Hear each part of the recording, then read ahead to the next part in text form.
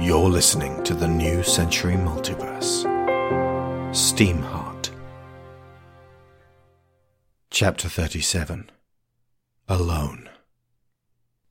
From the Journal of Abigail Gray, Mississippi, July 22nd, 1883. We lie and wait. The people of Green Hollow feed us bread and water. Nobody is directly harmed, just as our captors promised. But the way they look at us, that contempt and the nasty glint in the eyes of the men. I am riven with worry over what will happen if James fails to get through. Butler, Pines, and Raven will be in shallow graves before the end of whichever day they abandon the premise of negotiating with the government. But Harry and I will be in a world of hurt. I think of how I will actually react.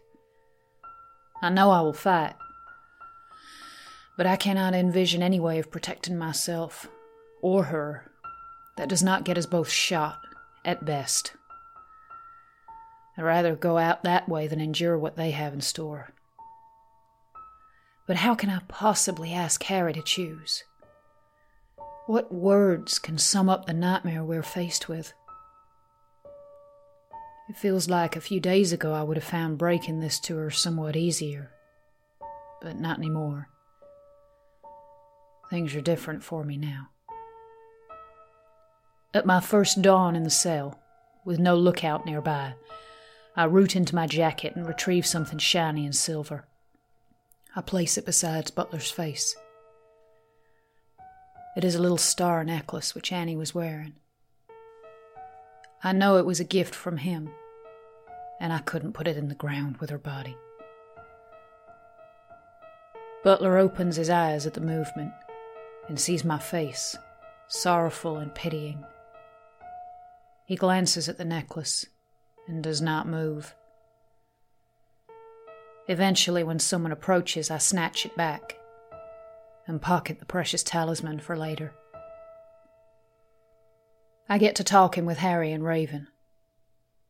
We discuss what happened at Briar Hill and turn over the details, attempting to make head or tail of what Krieger and Greta may have been trying to tell us. Harry made me go through the location and close it of every wind door, searching for what it was that might be eluding James in the harnessing of that endowment of his. Okay. Were they all near water? Harry asked. No. Wait, the one in Krieger's study definitely wasn't. That one up in the air in Missouri certainly wasn't. Maybe it depends on the time of day. What have they all got in common? Ironically, the one person who could help us with this would be James, I said dryly. I'm real good at remembering things, but he's perfect at it. I hope we see him again too, muttered Raven. Sharp little bastard was starting to grow on me.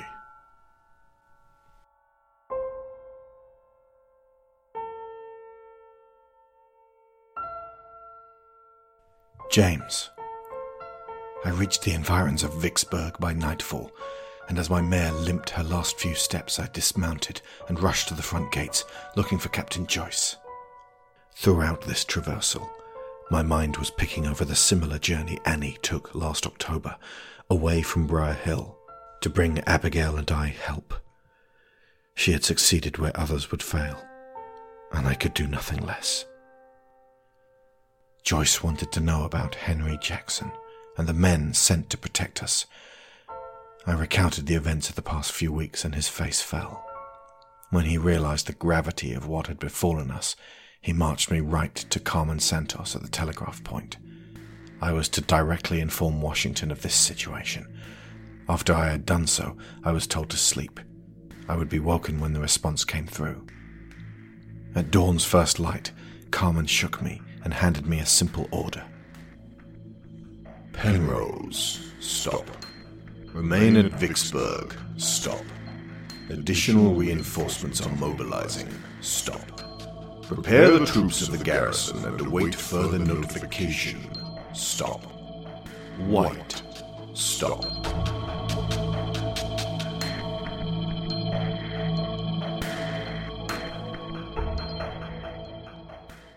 Miguel. It is yesterday. We are waiting for James, Abigail, Frank, and Annie to emerge from this mansion. I am getting very nervous. Harry and I sit in the rear car and I tell her something about this town disturbs me. I tell her I would like to investigate. She is not sure if that is allowed. I promise I will not be seen. She closes the compartment hatch and removes a floor panel. Beneath is a trapdoor with a bolted handle.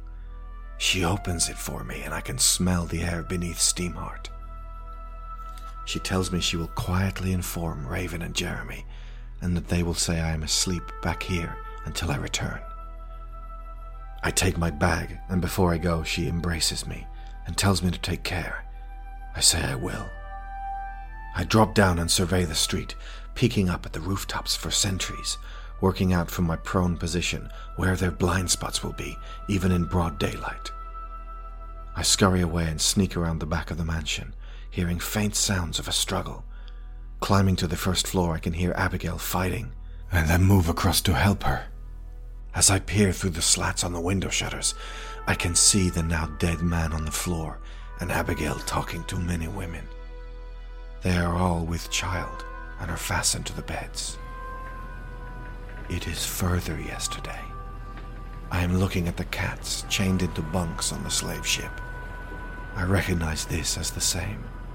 These people are slavers. Abigail rushes from the room as gunshots sound. I am unable to help. I climb higher and get onto the roof, keeping low to avoid being seen, and observe the standoff that ensues in the town square. Then Annie, James, and Abigail are gone, and SteamHeart is surrounded. I remain in place as the day goes on, terrified to move, more so that my absence will be discovered. Then my friends are dragged from SteamHeart, and it is blown to pieces. The sound of the death of that machine will never leave me. I lie panting, frozen in place. They are taken away, and I am the last one left. What would Harau do if she were in my place? I have no answer, because I am not a tiger. Night falls. I creep down from the roof, my limbs stiff and unreliable from lying still for so long.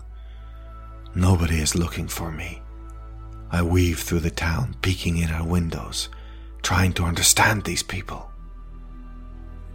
I see a woman crying. The man she is with forces her head down onto the countertop and says horrible things into her ear. I cannot help it. I have to move myself on before I do something terrible. I see children, boys of my age and younger, taking apart their rifles and reassembling them. They salute their fathers, and when they are tucked into bed, the gun is beside them. I see a young girl in her bedroom, angry with her doll. She berates it and hits the toy in the face, warning it never to disobey her.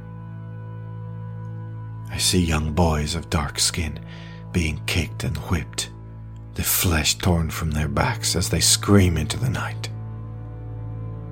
I see the sisters of those boys being gripped by white men, pushed down onto beds, their clothing ripped away. I see the same thing happening to women and children of Mexico, of China, of places I could not name. I see whole families gathered around a crucifix, their battered slaves kneeling alongside them, all praying to the Lord. I grip the rosary around my neck, the one which belonged to my abuelita. The tears stream down my face. This could never be what he wants. I hear a noise as a stalking boy on sentry duty nears my position.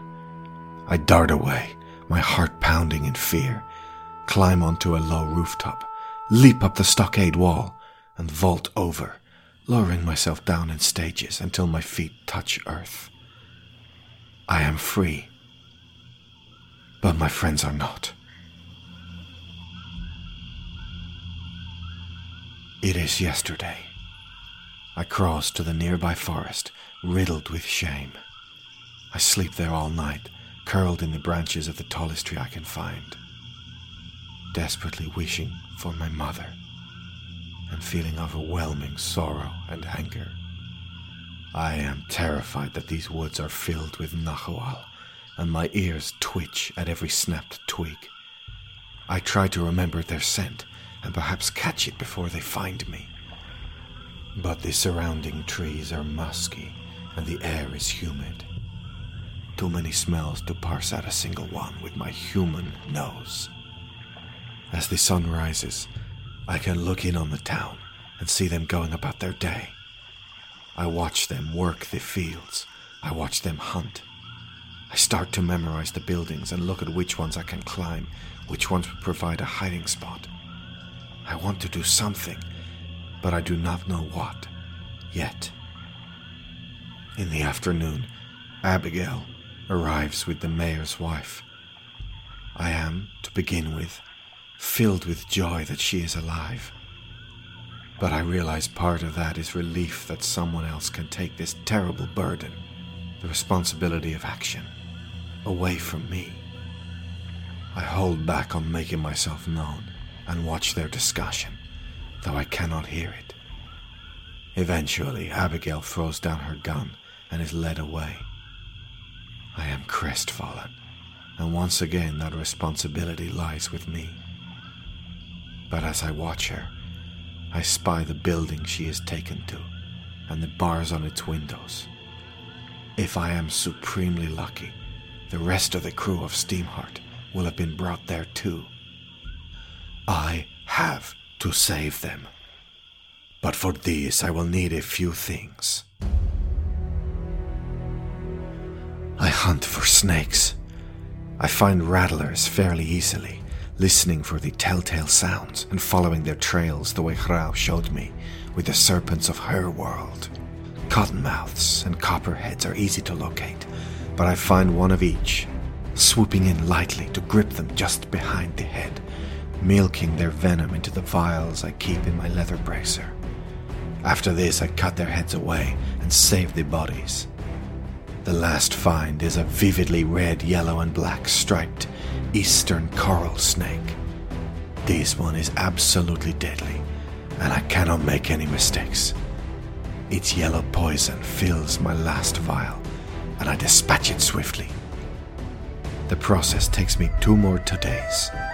I need this time to learn the layout of Green Hollow.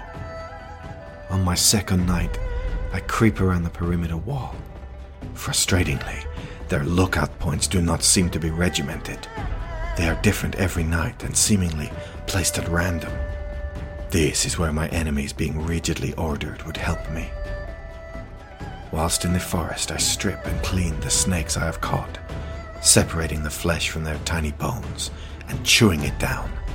I need strength, and it is most appropriate that I gain it from the animal that must guide my spirit tonight.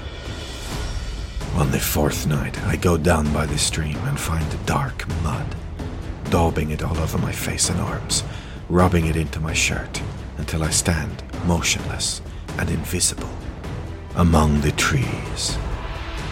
I pull on my wooden mongoose mask, eliminating the boy underneath. I do not want to take another life. My first murder lives in my heart and hurts me to think of. But I cannot let my companions, who have pledged to look after me, remain with these beasts of men. It is time.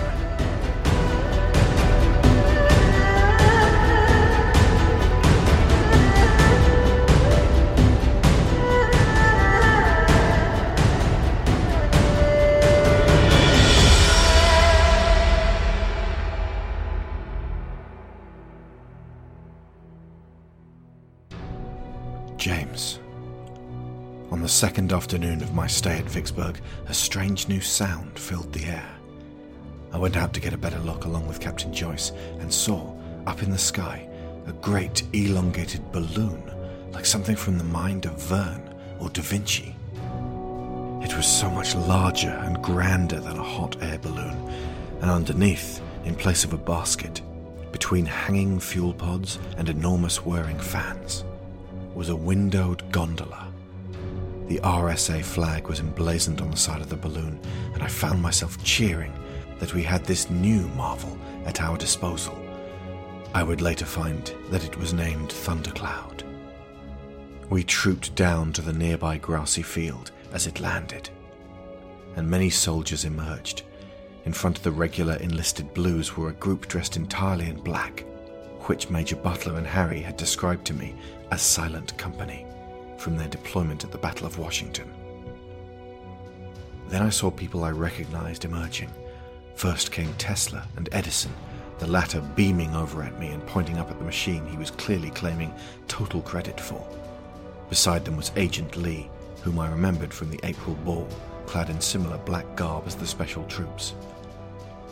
I searched in vain for Catherine. She must have remained back at RSA headquarters. But how was this possible? I had only communicated with Langley via telegraph 2 nights ago. This machine had covered 1,000 miles in a day. However, at the spear point of the procession, stalking towards me, wearing what I recognized as Harry's armored scorpion suit, repainted and hung about with throwing knives, and a sheathed katana, a hood up over a striking mask, was a man I knew immediately as Mr. White. He exuded a powerful air of authority, moving with the grace of a panther, but also an unnerving determination that had the hairs on the back of my neck prickling. He stopped in front of me, and I could feel myself retreating inside, though my feet did not move. I immediately checked over my recent actions to ascertain if I had done anything wrong. I had been so sure that leaving Abigail behind was the absolute best option available to us. That assurance was like a slippery rope now, and I gripped onto it for dear life. White spoke, his voice sonorous like great bronze bells in a storm, with an exotic accent I could not place. Dr. Penrose, we meet at last. I wish I could say it's my pleasure, but it would make me a filthy liar. I shifted uncomfortably at this. His piercing eyes flashed beneath the mask. As I understand it, your appointed mission has been fucked into oblivion, and you would like some help in retrieving it from the abyss. That is correct, I replied, saluting. And your aid is appreciated. Who do you know to be alive aside from you? At this stage, sir, everyone may be dead, I reasoned. We must rescue who is left. Then ready yourself to journey back out through this putrescent swamp. Be sure it does not drag you under.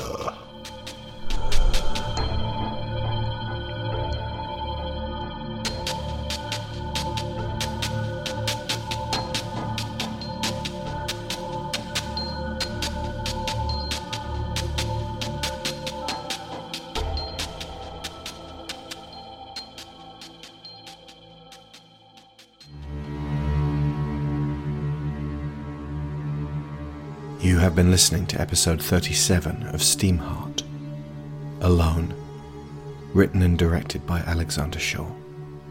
Abigail Gray, performed by Sharon Shaw. James Penrose, Raven, Miguel, and Mr. White, performed by Alex Shaw. Harry Arlington, performed by Loretta Saylor. Make Your Decision by Dan Phillipson of Shockwave Sound. Agent in Shanghai by 1M1 Music of Shockwave Sound. Piece for Disaffected Piano, Tempting Secrets, Morning Song, Descent, and Ossuary, composed and performed by Kevin MacLeod of Incompetech.com. Many soundscapes, including Swamplandia by Tabletop Audio.